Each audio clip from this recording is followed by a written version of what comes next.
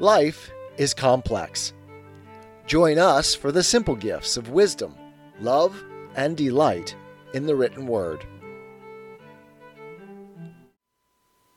C.S. Lewis, The Language of Religion, Part 2. I am not, of course, denying that there are other love poems, some of Wyatt's, for example, where the poet is wholly concerned with his own emotions, and we get no impression of the woman at all. I deny that this is the universal rule.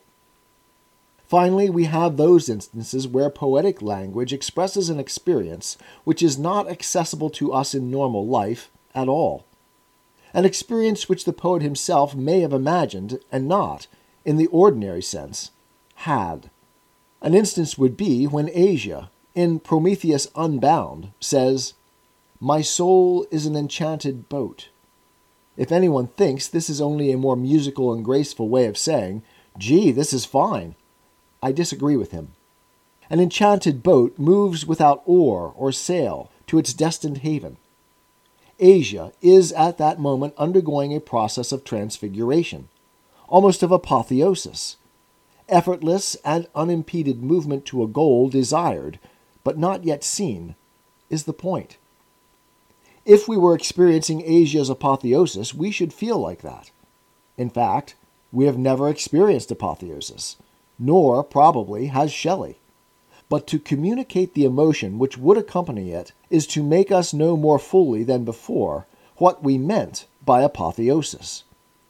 This is the most remarkable of the powers of poetic language, to convey to us the quality of experiences which we have not had, or perhaps can never have, to use factors within our experience so that they become pointers to something outside our experience.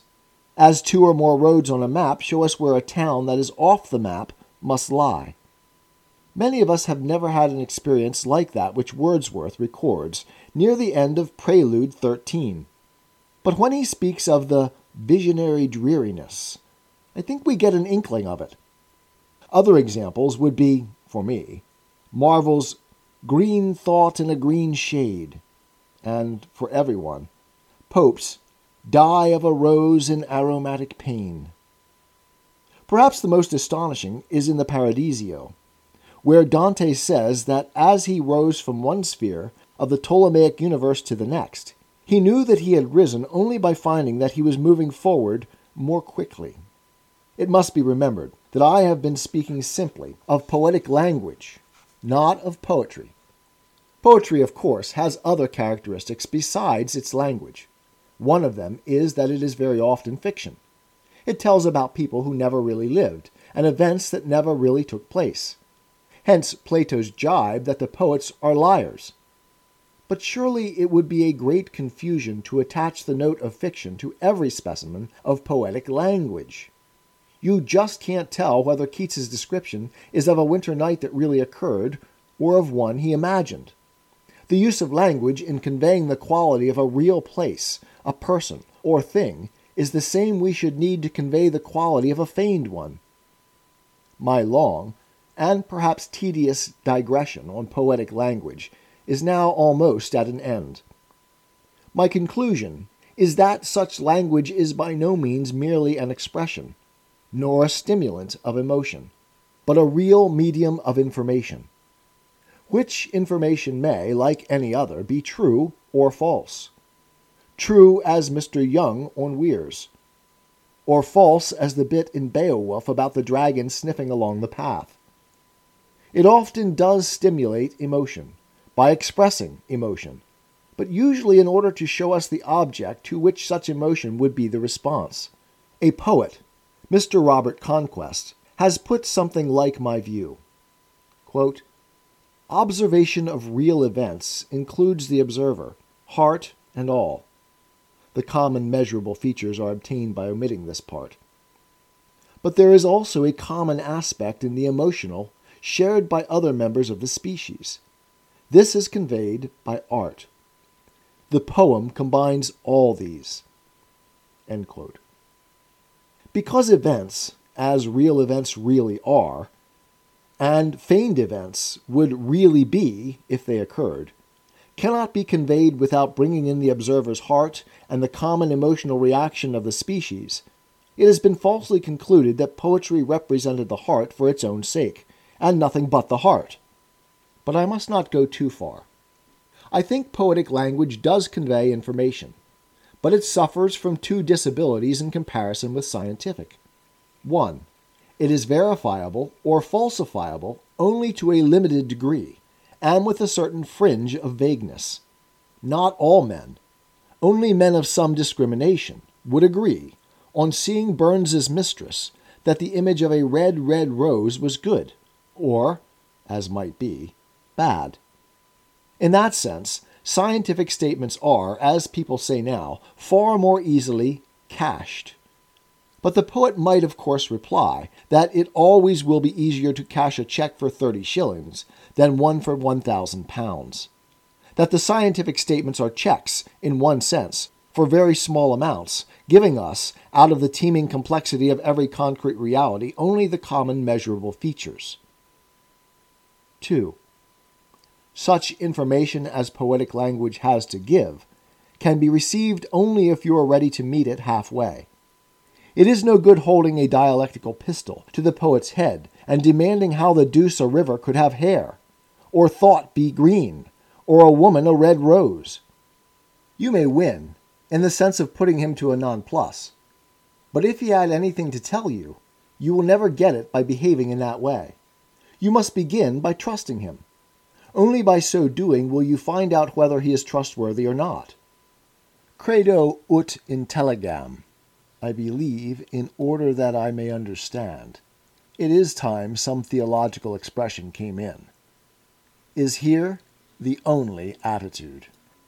Now, as I see it, the language in which we express our religious beliefs and other religious experiences is not a special language, but something that ranges between the ordinary and the poetical.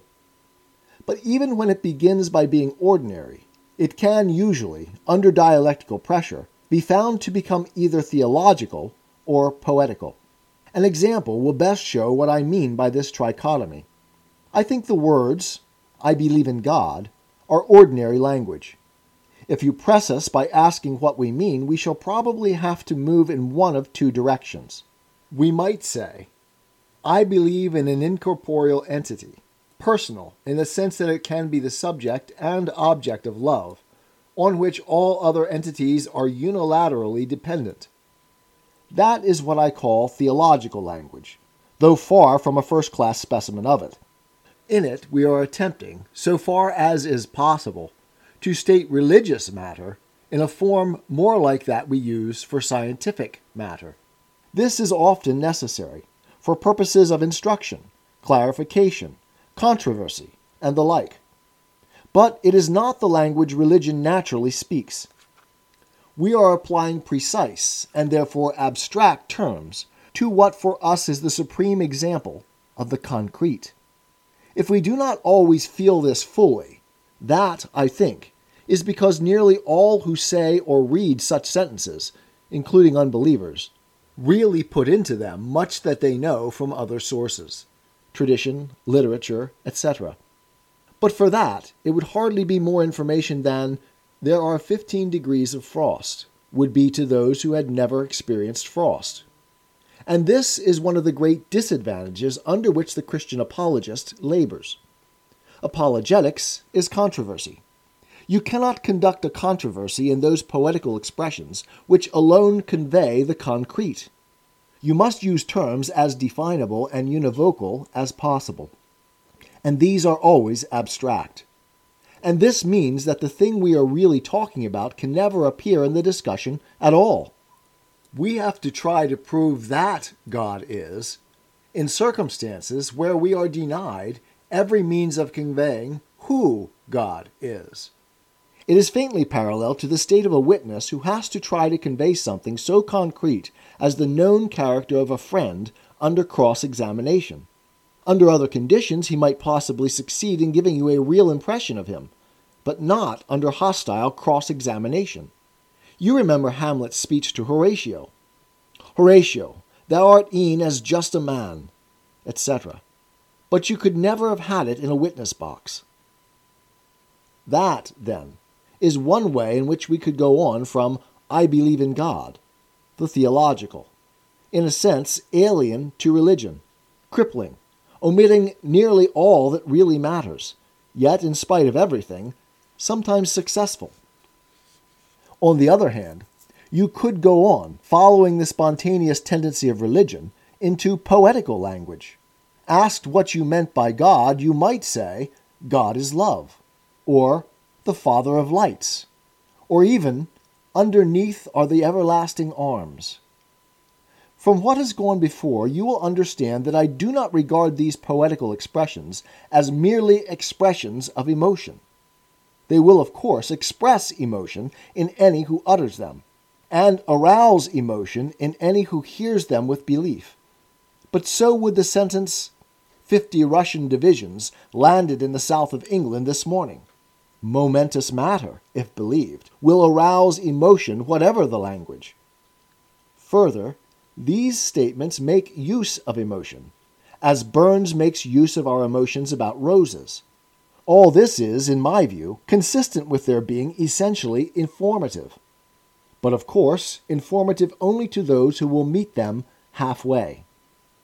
The necessity for such poetic expressions is closely connected with the grounds on which they are believed. They are usually two: authority and religious experience. Christians believe that Jesus Christ is the Son of God because he said so. The other evidence about him has convinced them that he was neither a lunatic nor a quack.